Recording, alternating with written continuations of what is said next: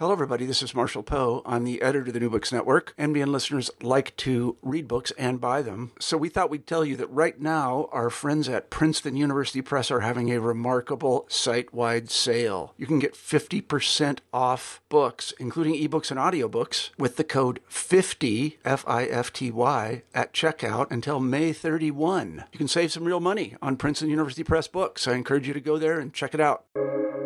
Welcome to the New Books Network. Welcome to New Books in Christian Studies, a podcast channel on the New Books Network. I'm Justin McGeary, one of the hosts of this channel. And today we'll be talking with John Butler about his book, God in Gotham, The Miracle of Religion in Modern Manhattan, published by Harvard University Press. Professor John Butler has taught and worked most of his career at Yale University in numerous capacities, and he's written very extensively on religion in America, particularly in early colonial American history. And his book, God in Gotham, looks at religion in Manhattan, New York, starting in the 1880s and ending in the major exodus of all the Gothamites to the city suburbs in the mid-20th century, around the 1960s. As he tells the story, he considers the fears and expectations many had for religion in the modern world, and namely its decline. And the book focuses on Manhattan, one of the quintessential modern cities in America, and in some sense representative of the world. And Butler draws out some surprising insights and conclusions about religion, both in New York and in modernity as well. And he says on page 10 of his introduction that something is quite amiss in all the theorizing and assumptions circulating around the commonplace notion that religion would collapse in modernity's grasp. God in Gotham tries to figure out why it didn't. Well, John, welcome to the show. Thank you. I'm happy to be here. It's great to have you. And I was wondering if, before we start talking about your book, if you could just tell us a little bit about yourself. Well, I am currently a retired faculty member from Yale University who lives in Minneapolis. That means I went home, basically, because I grew up in rural Minnesota in a farm town of 1,200 people sort of looked like Garrison Keillor's Lake Wobegon. So we had Catholics and Protestants, and we also happened to have Jews, because we had two Jewish families who one ran the grocery store and one dry goods store, as it was once said. So I understood kind of the kind of world that I ended up writing about in Manhattan. So my introduction was in a tiny Minnesota town. I went to the University of Minnesota, as the U, as we call it here, and both for my BA and my PhD.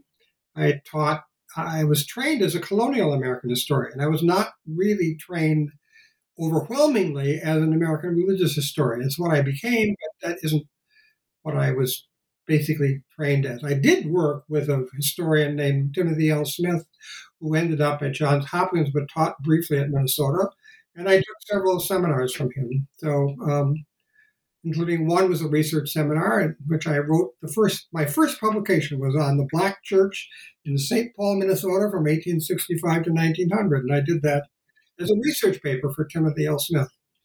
Well, anyway, I taught in California at Cal State Bakersfield, so I started out at State College. I then, after 4 years, moved to the University of Illinois in Chicago, which was then called Chicago Circle, not called that anymore. But in 1985, I moved to Yale, where I taught for 27 years, and I was hired to replace the late Sidney Ahlstrom, who ironically happened to be from Minnesota and happened to himself have grown up in a town 40 miles from my own hometown. He grew up in Mankato, Minnesota, and I grew up in Hector, Minnesota. So that wasn't intended. I think. But in any case, and I taught American religion. I taught a lecture course, which was fun to do. I ended up doing more administration than I had intended, chairing two departments, becoming ultimately at the end of my time there a dean of the graduate school and a dean of faculty.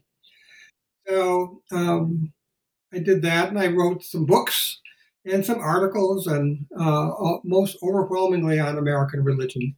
So that's my background, and that's what led me to writing God in Gotham. Yeah.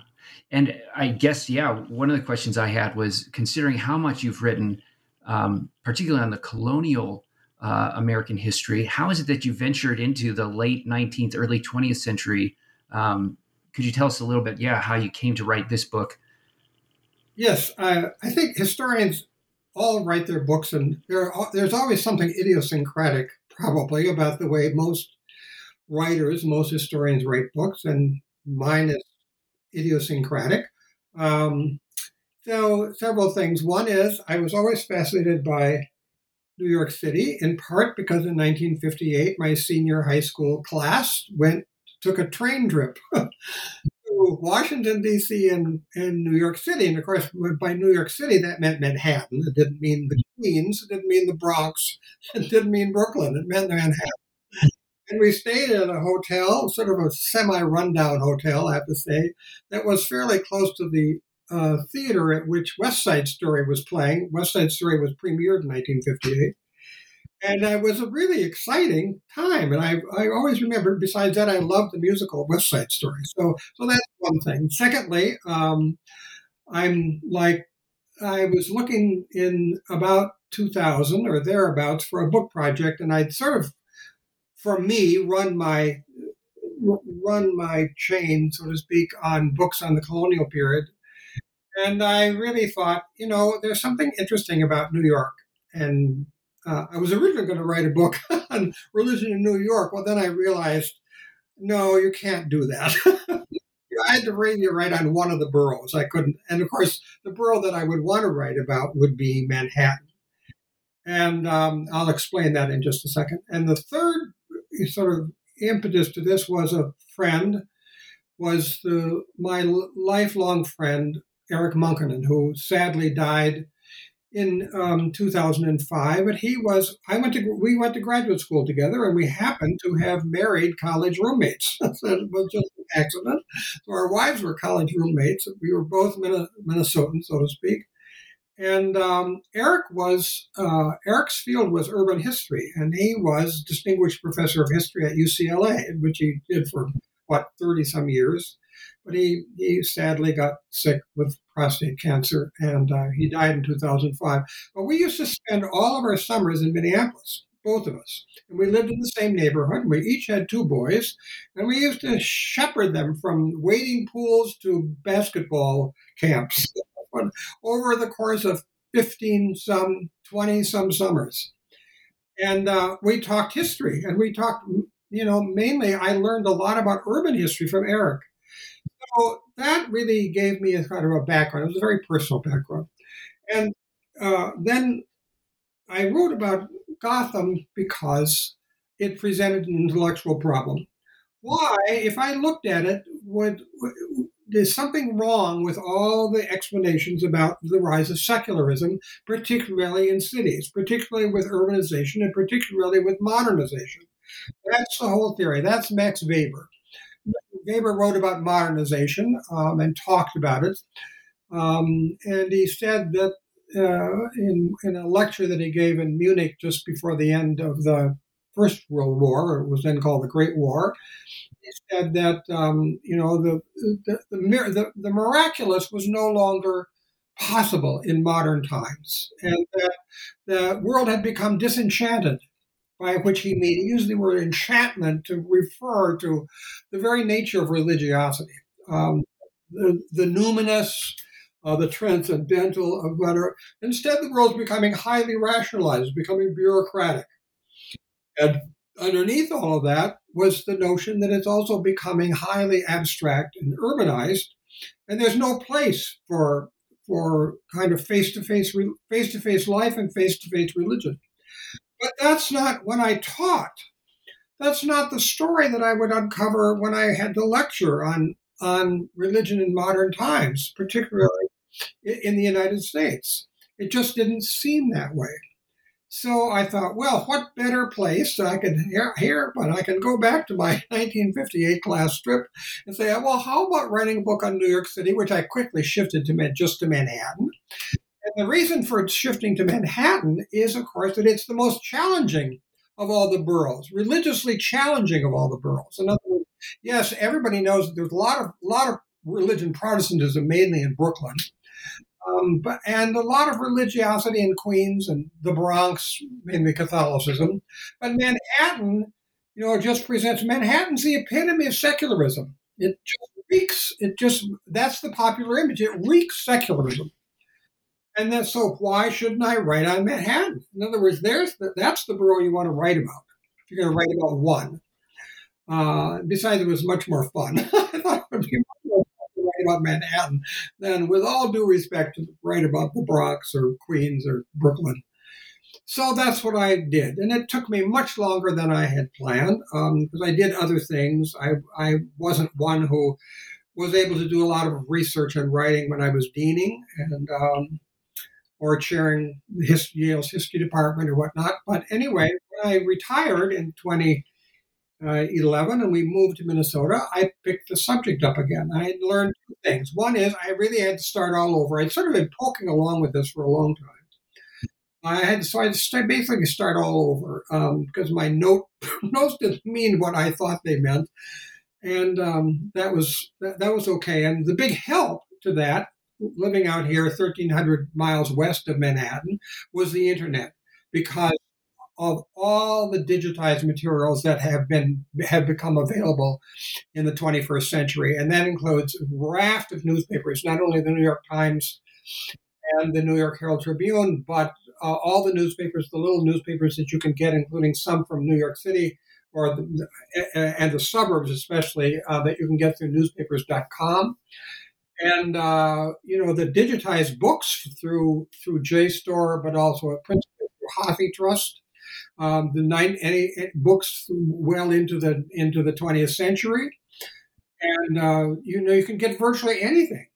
So I discovered I did do manuscript work in New York City, but I did huge amounts of research on the web. And that's reflected in the book. So that's how I started, and that's how I worked. And so I ended up trying to tell a story of how religion prospered amid all kinds of challenges in modern Manhattan. And that's the story that the book tells. The book does not tell a story of decline. It tells the story of prosperity. And it really runs counter to most of the narratives that we have about both religion in 20th century America and especially religion in a place like New York City. Yeah. No,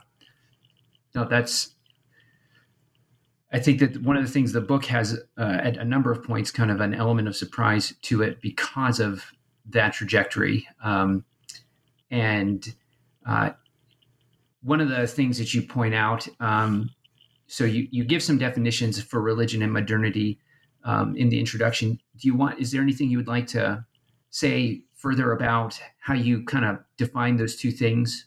Well, I sort of take an old-fashioned view. I suppose you'd say it's a substantialist view, as they'd say in my profession, of religion. That is, I think it has to do with the numinous.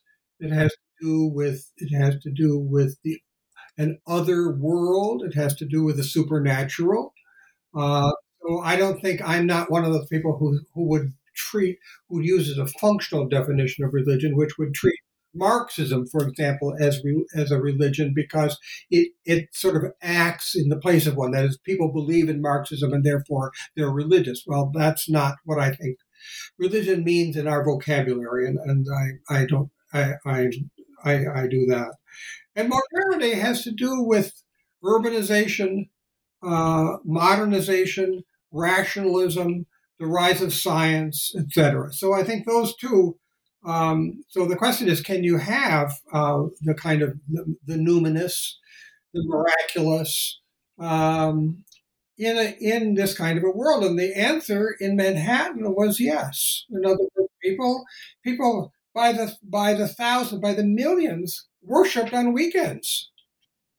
Jews did, Catholics did, Protestants did, and they did so in huge, massive numbers. And in its own way, religion became a really powerful force in the city, in the way people live their lives, and that's what the book is. That's what the book is about. Yeah, yeah, yeah. And one of the things that's interesting is throughout the book, you at different points kind of engage different folks' expectations, whether it's someone like Weber, or in the first chapter, you note that in 1887 and 1888, there's a gathering of Protestants, one in D.C. and one in New York City, in Manhattan, and these Protestants are explicitly trying to wrestle with urbanization and what does it look like for Protestants to start engaging the urban masses that are washing up onto American shores. Could you share a little bit about the fears that were at the end of the 19th century that, say, Protestants had? Yes, the Protestants were really worried about large-scale Catholic and Jewish immigration, especially Catholic immigration to America. And they had a conference first in Washington, D.C., and then they sort of reconvened in many ways in New York City. In other words, they didn't go to Chicago, they didn't go to Cincinnati, they went to New York City because that was the belly of the beast. And there they got sort of very social sciencey very early, and they had people out doing surveys of who belonged and what was the attendance in various kinds of Protestant congregations, and how were those Catholics organizing? Weren't they really out organizing us and whatnot? They didn't talk that much about Jews in that conference. I have to say that wasn't really a little before their concern. But in any case, and they really thought, we're in trouble. We're in big, big, big trouble. Because we're being, all these Catholics are all wonderfully organized, and they're just going to take over everything. And here we are, and we're not doing very well, and so we really have to sort of pick up. And what they really ended up suggesting was that they would be better organized. Well, how are you going to be better organized? Oh, you learn modern organizational techniques. In other words, what are you and I hearing here? You're hearing the words of modernization. They didn't say we should go back, we should all move to the country. They said, no, we really need to organize better. We need to have efficient congregations. We need to have professionally trained staff members. We need to make sure our clergy are professionally trained and they're up to date in how to organize and manage and run a congregation in this giant city. So, and they kind of followed through with that. That was a big thing. Is that they didn't push modernity away; they embraced it. And one of the things that they ended up doing, this will come out in the chapter later, is that most Protestants and then Catholics, though they did it in different ways, and then Jews, all became experts in real estate acquisition. They really were good at buying and selling property to provide sanctuaries for their worship.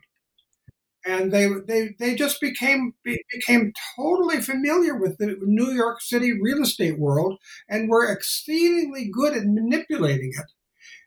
Catholics did it through the archdiocese by acquiring. So they have a little more challenge because they really like these big block parishes. They liked large churches and large sanctuaries, and they also really wanted a school next to the sanctuary, so they needed space for that. So what did Catholics become? The archdiocese became an expert in how to acquire small pieces of property over, say, 5 to 10 years, and then clearing everything out and building gigantic sanctuaries and a school. Protestants didn't operate quite that way. They were happy with medium size or even smaller sanctuaries, but they were trade. They could buy and sell, and Jews were much the same. They have medium size, sometimes fairly large synagogues, but largely medium sized synagogues, and everybody became an expert. And they also with the Catholics also are an exception here. old Protestant sanctuaries became Jewish synagogues, and old Jewish synagogues became Protestant sanctuaries.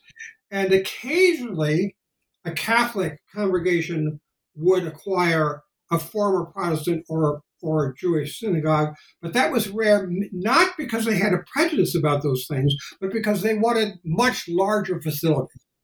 So that wasn't really in their repertoire. But they all just traded back and forth, and the result is that the city became chock full of sanctuaries. Every street you go down today, it's hard to go down a single New York City street and not run into a sanctuary. And almost all of those sanctuaries come from the period from 1880 to 1930. There are very few that exist before that, and not very many that were built after that. And this is the period about which I'm writing. So this was a period of immense religious construction everywhere for all three of the three major religious traditions in New York City at this time. So I'm writing really before the arrival of Muslims, the arrival of Hindus and whatnot. So I'm really writing about Protestants, Catholics, and Jews. And the city became chock full of sanctuaries. You couldn't miss them. Some of them were extremely large, and of course, the biggest is St. Patrick's Cathedral. But they also learned how to raise money, and the Catholics were really good about raising money, and Protestants and Jews also learned they learned that a portion of it could be if you gave so much money, you could have something named for you. And you apply a little plaque would go under that, under a stained glass window, or different parts of a sanctuary could be named for people. Well, that's Catholics did that, Protestants did that, and Jews did it. So they were really into modern fundraising very much. Yeah. Yeah. One of the things that you draw out, particularly in the chapter on organizing God, is the different ways, as you've already noted, that they embrace sort of sociological approaches to research or management and organizing charities and these sorts of things. One of the things you do draw out is how there's similarities and differences between some of the different groups. Could you, particularly in the organization, how did these groups organize in different ways? Well, they did organize in different ways. And let's start with Catholics. Catholics organize in the classic Catholic way. That is, they organize from the top down. That is, the archdiocese ran business affairs, set the rules for congregations, and they decided where a congregation would be created. They decided how a parish would be created. They would set the physical boundaries for a parish. And they really did organize from the top down. I won't say that Protestants organized and Jews organized from the bottom up, but I would say that there was a greater play between the arrival of an immigrant group from some part of England or parts of Czechoslovakia or wherever, and then they would approach a Presbyterian group and say, we'd like to found a congregation. The Presbyterians would say, okay, well, that's fine. And we could, you would follow our rules and observe our theology, and you can do that. Some Protestant denominations, the Episcopalians, the Methodists, did provide funds to help finance those structures. I also argue in this book that the group that had the least top-down organization were New York City's Jews, because the nature of Jewish denominationalism very much was that the denominations didn't really enforce a lot of discipline.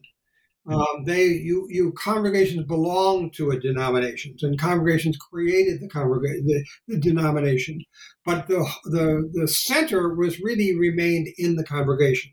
So Jewish denominations, for example, Reform Judaism, Orthodox Judaism, seldom, if ever, that I know of, I actually never found a single case in which a denomination lends money to a Jewish congregation to help it build a synagogue. And then Methodists did that, congregations did that, and of course Catholics did that en masse. The point is that they all organize, But the point is that they organize in different ways. And each way had its own points of success. Each way also had its own points of failure, but each way had its own points of success. In other words, modernization didn't require one kind of organization. It actually helped many kinds of organizations blossom within the larger structure of modernization. They each learned better financing. They each learned how to deal with banks. They each learned how to deal with individual contributors. They each learned how to collect money from recalcitrant donors. They sometimes went to court to collect their money, but they each learned how to do this, and they all looked forward to the involvement of greater business efficiency in their operation. Yeah.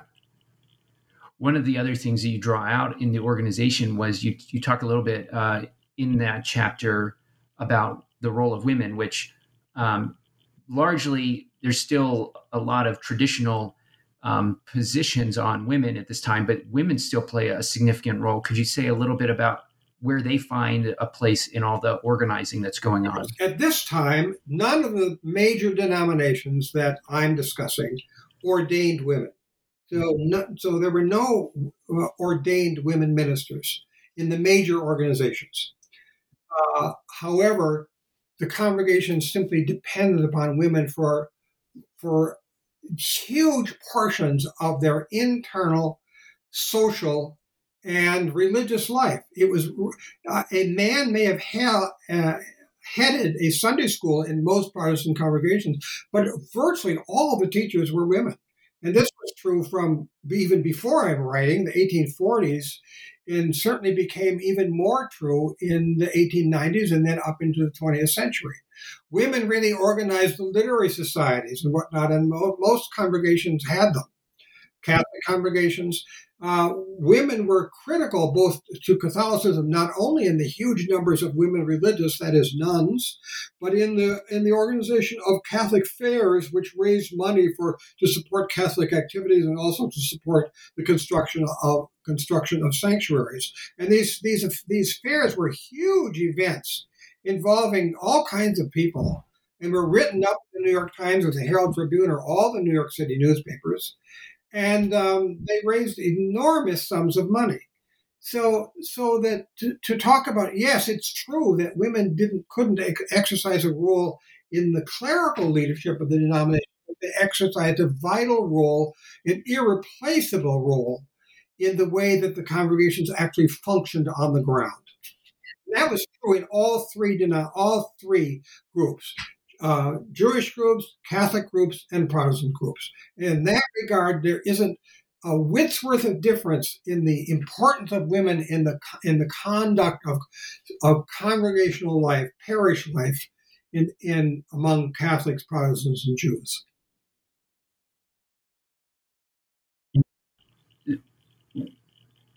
You actually you've already touched on this a little bit. You take on. So one of you mentioned a few times William James and his expectation that institutional religion sort of gets in the way of the individual religious experience, and you sort of counter that in this chapter about organization. And in the next chapter, you tackle the language of disenchantment coming from Weber, and talk rather about how religion had a sacralizing role in the urban space. And you've talked a little bit about this in the acquisition of property. Are there other ways that they sacralized, so to speak, the physical space from buildings? You also talk about media. Could you tell us a little bit about how they're? Yes.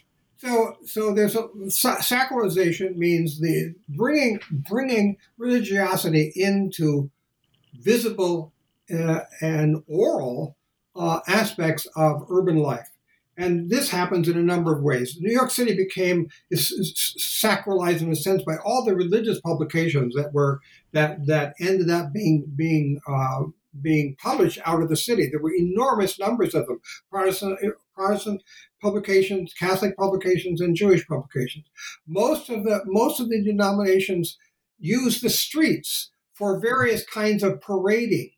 When Jews moved from one synagogue to another, they took the Torah with them and they marched down the street.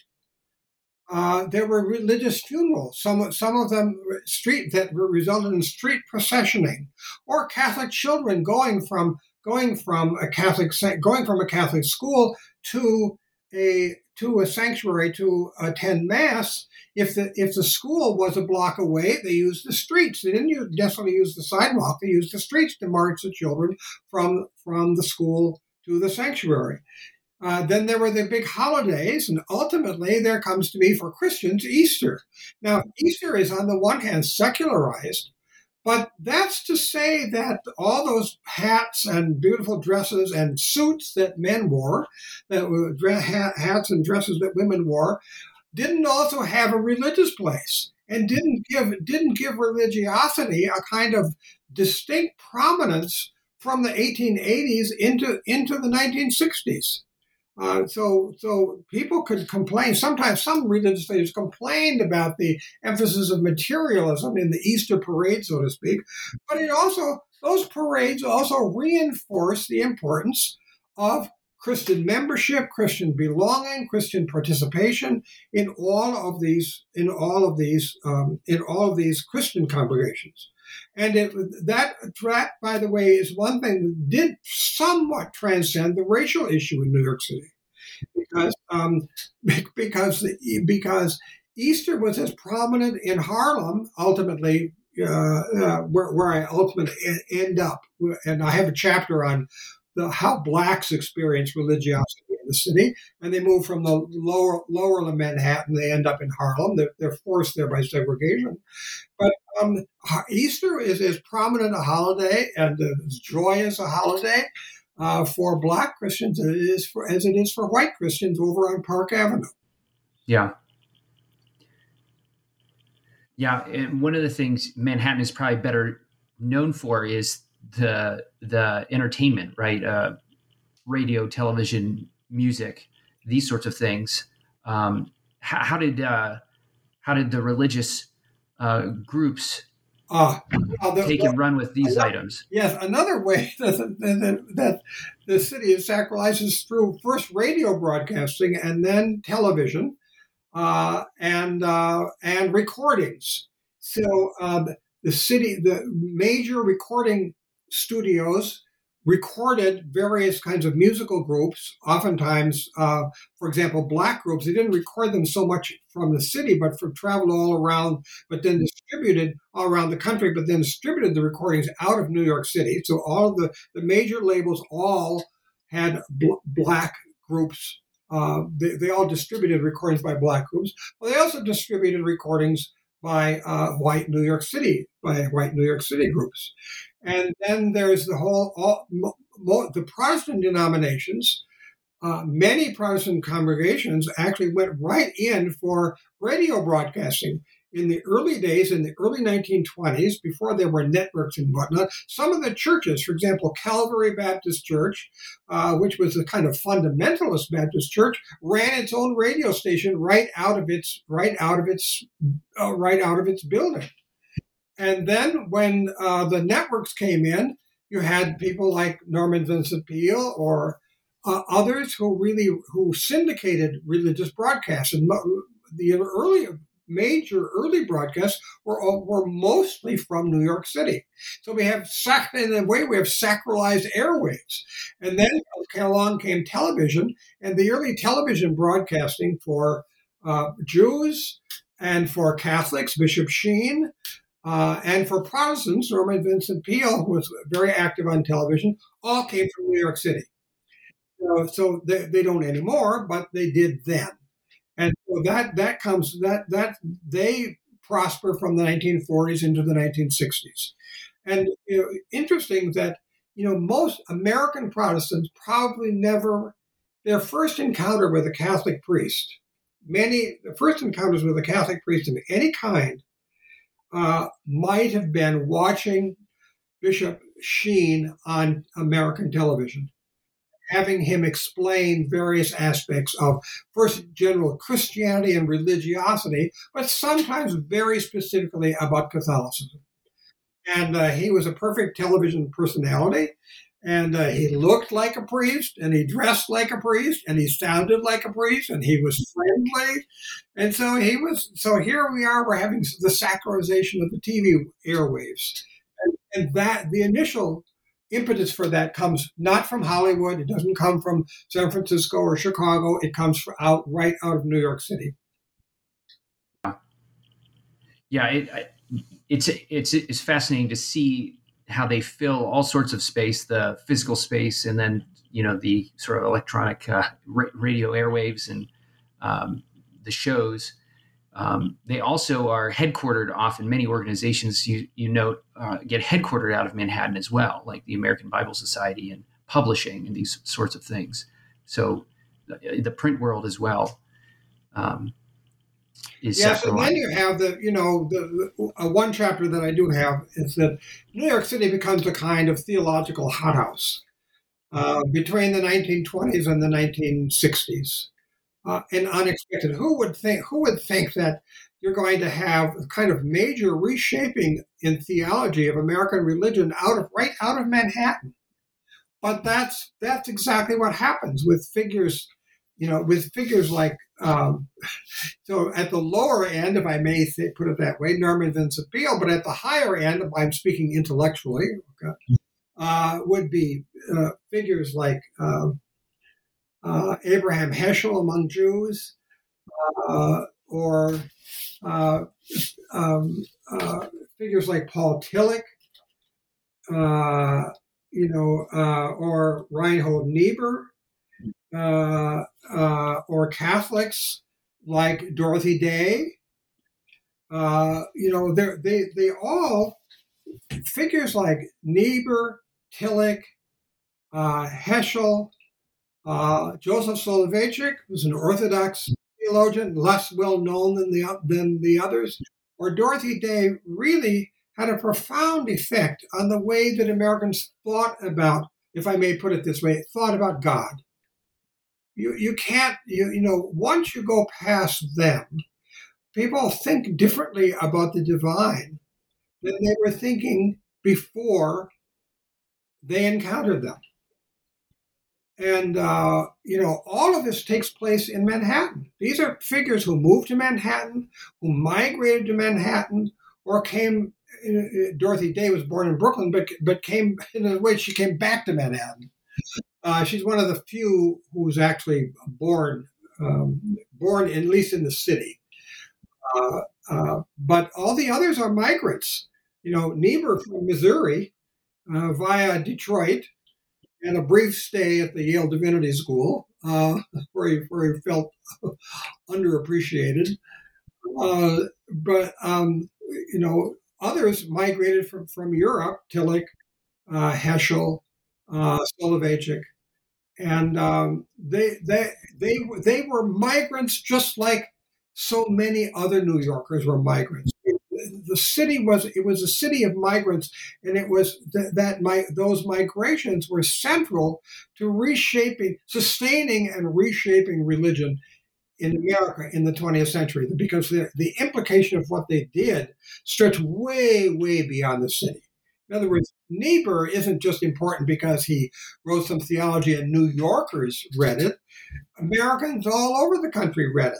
The same thing is true for Heschel. He was his critics said, he was the Christians' favorite rabbi.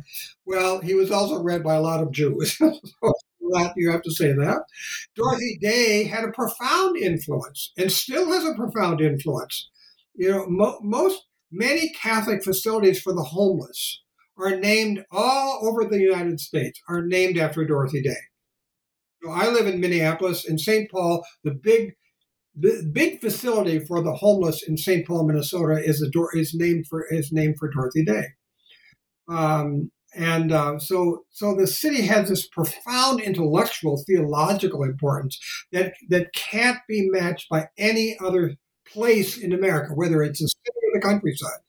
No other city has this kind of force of thought that is true for the city as is true for men. And this is Manhattan. We're not talking Brooklyn, Queens, whatever. We're talking about Manhattan. And that, by the way, includes a figure who is much disabused by intellectuals, but that's also true for Norman Vincent Peale, whose books still sell in enormous quantities, but who was not appreciated as an intellectual. Yeah. One of the things you point out in that chapter, as you focus on these religious intellectuals, is you do a great job of showing the interconnectedness of these different figures and their overlaps, not just in their friendships, but also with their institutions. And one of the things you note is some of the tensions and challenges, because these figures in particular are taking their traditions and trying to engage modern issues and questions. Could you tell a little bit about some of the tensions and challenges that arose? Well, sure. I think that, Tillich, for example, maybe was a superb intellectual. He was very interested in psychology. He was deeply criticized by all kinds of other Christians for being not very Christian. In other words, they said he was paying too much attention to psychology, for example, in thinking about the nature of religiosity. That sometimes there were personal disputes, as happened between Reinhold Niebuhr and Tillich. Niebuhr was unhappy with Tillich's personal life, and Tillich, was, let's just put it this way, Tillich was reputed to have been more friendly with women who were not his wife than should have been the case, and that finally broke a relationship between Tillich and Niebuhr. Niebuhr finally just said, "No, I can't do that anymore." On the other hand, Niebuhr and Heschel became friends, deep friends, after Heschel moved to New York City when the Second World War ended. Heschel was brought to Cincinnati by the Union Theological by the Reformed theologians in Cincinnati, and then after the war, he moved to New York City and he worked out of the Jewish Theological Seminary. But they both lived in the Riverside area of the city, and they became close personal friends. And it was Heschel who gave the eulogy at Niebuhr's funeral. So you have that. On the other hand, you have Joseph Soloveitchik, who was much more standoffish as an Orthodox theologian. Ironically, he commuted from Boston his entire life, once originally by train and apparently later by plane also. And he would go back to Boston, where he lived, every weekend, and then spent the week in New York City. And he was a little touchy about ecumenical relations, but he also understood that Orthodox Jews lived in the real world, and he sort of developed what's called modern Orthodoxy, to develop ways in which Orthodox Jews could still be true to their Orthodoxy, but remain important and have a lively life in the modern world. Dorothy Day had a lot of tensions with the Catholic hierarchy, and she had minimal relationships with New York City Protestants. I think that's fair to say, but not that they didn't. Many of them, like Niebuhr, didn't buy her pacifism during the Second World War, and she was a pacifist, and she never gave it up. But I think they were also, liberal Protestants were really supportive of her efforts to deal with the poor and the homeless, which she did her entire life. And that's what her facilities all over in New York City and all over the country to feed them were models for all kinds of outreach of Protestants, Catholics, and Jews in the way of in dealing with the homeless and the down and out in our city, so in our lives, and mostly in urban areas. So there were I think what's important is that none of them led attacks on each other. In other words, in a time when we still had some difficulties, there was anti-Semitism, anti-Catholicism in the general population, but none of these figures, not one of them, could be accused of joining in or supporting by implication any of those efforts. They were all implicitly tolerant of the religions that lived with them in the city. And they were, in that regard, they were models for, if I may put it this way, ecumenical living, if not always ecumenical thinking.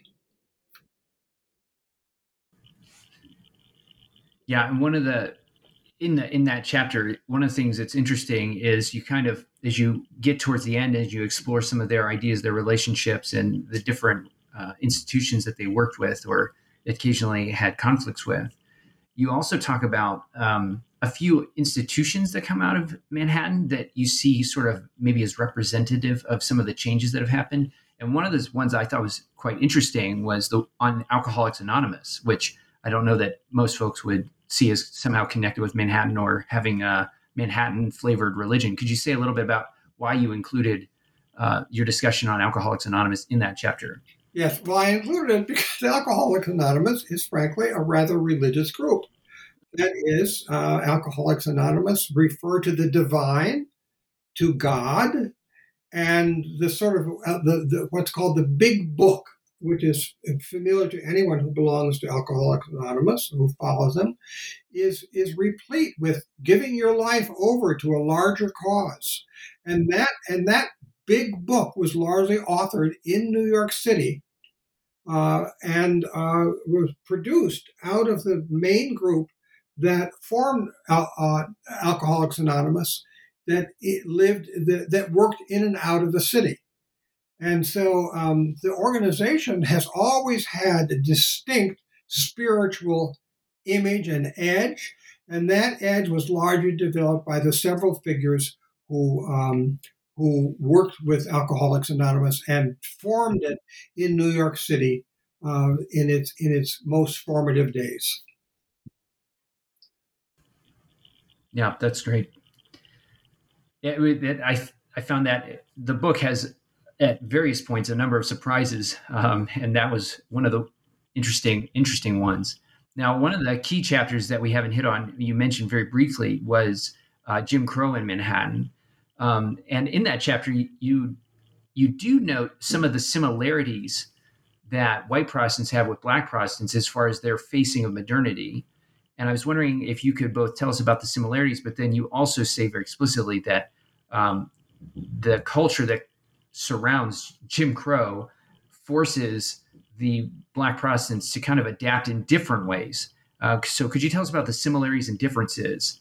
Yeah, the similarities are very simply is that the city's major black congregations exemplified the modernization of religion in the way that they financed their congregations, in the way that they organized their congregations. They had professional staffs. They demanded professional staff training for their associate ministers, assistant ministers. They expected the major congregations expected their ministers to be well educated and to be as proper as one would find among white Protestant congregations, because most blacks were overwhelmingly Protestant. And so in organizational terms, they were sophisticated and organized in the same way that whites did. But the difference is, of course, is race prejudice. And that is that blacks were moved from Lower Manhattan into what was called the Tenderloin District, which today we would call modern Midtown. But and they all built big, very substantial congregations in Midtown. But if you go to Midtown today, you will discover that every one of those buildings have been wiped away, and that in the rush to develop Midtown, what happened is that as more fancy apartment buildings were built in the 1910s 1900, 1910, 1920. They discriminated against blacks who worshipped in these midtown congregations. I'll call them midtown in these tenderloin congregations, and the worshipers tended to move to Manhattan, move to Harlem, and the congregations had to follow. The one thing that the congregations do benefit from is that they did reap the benefit of high sale prices for their property when they sold their congregations, when they sold their sanctuaries, and even though the sanctuaries were destroyed usually to build new apartment buildings and office buildings, they were able to use these high prices to build very nice sanctuaries in Harlem. So they benefit. So at that level they benefited, but it was a strange and sad benefit because their congregations had been emptied by the growing segregation of Midtown Manhattan. And I try to demonstrate here. I did a lot of work looking for advertisements for rooms and apartments. And what you find is that between 1900 and 1910 in the black newspapers, advertisements for apartments in what are now Midtown all but disappeared. They simply, in other words, landlords in the old Tenderloin district, or what's now Midtown, was advertised frequently in the black newspaper for apartments, but those advertisements increasingly declined until they simply disappeared largely by 1915. There are no more advertisements for all practical purposes in Midtown to advertise for blacks for apartments for rent. And that's a sign that just shows you how this discrimination just really hurt, how it really hurt all these congregations. So the congregations had really no choice but to follow their worshipers into Harlem. And that discrimination was a prime area of focus. The black ministers, one difference, they were far more political than the white clergy. Because they had to constantly lead on the question of discrimination against blacks, and they did. Black ministers were important voices, central voices, in constantly complaining to New York City political authorities about the level of discrimination in the city.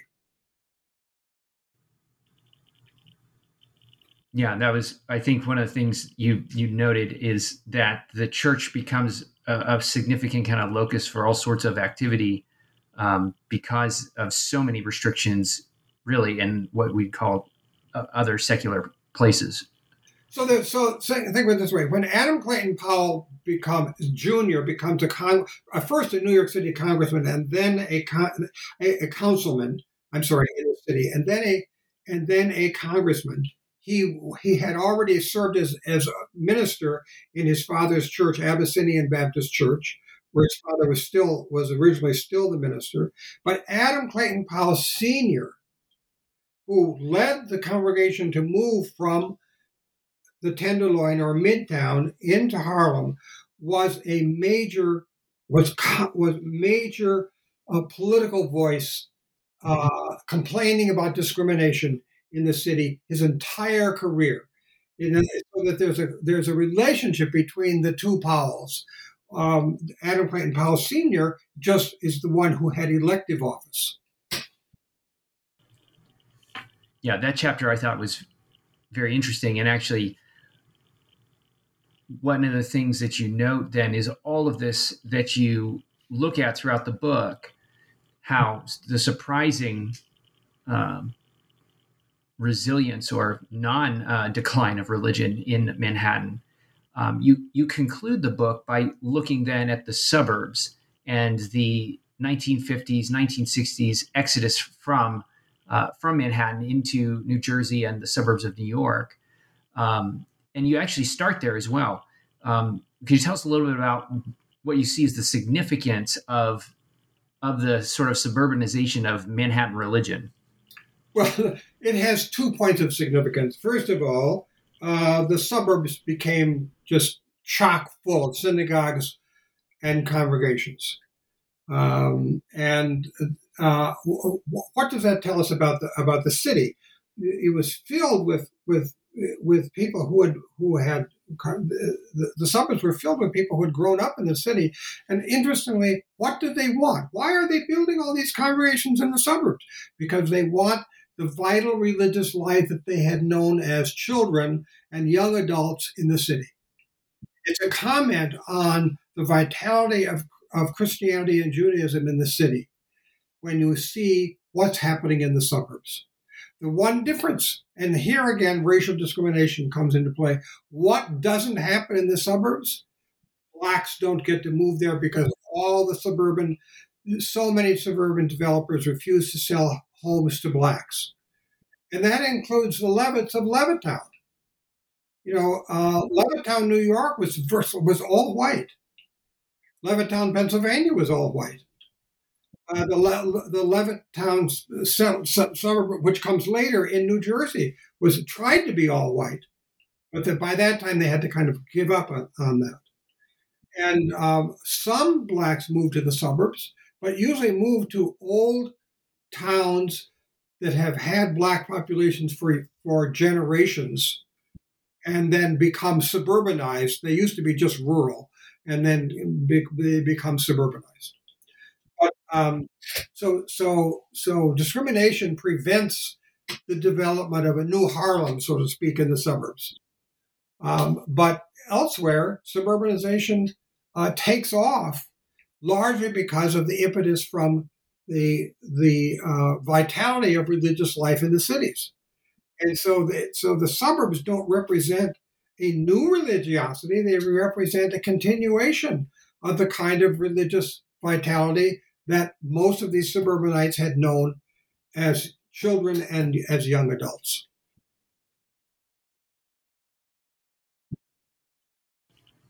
It's a fascinating story, and we have taken quite a bit of your time, and appreciate your time and appreciate the book. I was wondering, before we come to a close here, could you just tell us maybe a little bit of what you're working on or thinking about working on? Well, what am I working on? Well, several things, as we say in the history business. What are you working on? Actually, what I have to say, one thing is what I'm working on is, one thing is getting through COVID. And that's one thing I'm working on. Secondly, because I'm not young. And secondly, COVID has sort of shut down the possibility of going to archives. At least for me, I'm very reluctant to do that. And not all projects can be done on the internet. I do have a project, an interesting project about one that I really hope to get over to the Minnesota Historical Society about, and that is a strange project running from the late 1930s into the late 1940s, in which the Minnesota's Jewish Community Council arranged for Jewish women to attend services at the First Baptist Church and the River Lake Gospel Tabernacle, why did they want to have to do that? Because the ministers of both were known for being major leaders of anti-Semitic opinion in the United States. And I discovered by accident that in the voluminous papers of the Minnesota's Jewish Community Council that are housed at the Minnesota Historical Society, there are all kinds of reports from largely women who attended services at the First Baptist Church by William Bell Riley and the River Lake Gospel Tabernacle, which was led by Luke Rader, whose brother was an evangelist in Chicago named Paul Rader. I think they're brothers. They're both, those two brothers were well known, and they were both published and distributed virulent anti-Semitic material. And so the Jewish Community Council really wanted to figure out what was going on in these congregations and whatnot. And so there are all these reports, and the women who wrote would write up whole page, maybe 2 pages, about what was happening in the congregation. And I'm interested in pursuing that. I don't really know. I don't know I don't know enough. I can't write it up now.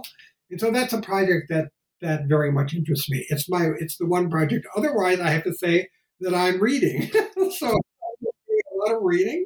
And I just read a big biography of Charles de Gaulle. And so this is a good time to be reading. I fortunately live in a town and a county with a fabulous public library. The Hennepin County Public Libraries are absolutely fabulous, and they buy anything and everything. And so I'm not lacking. It's really, I get more books there than I do from the University of Minnesota Library. So that's great. That's great. Well, thank you so much for giving your time. It was great to have you. You're welcome. I enjoyed this. Thanks. Thank you for having me.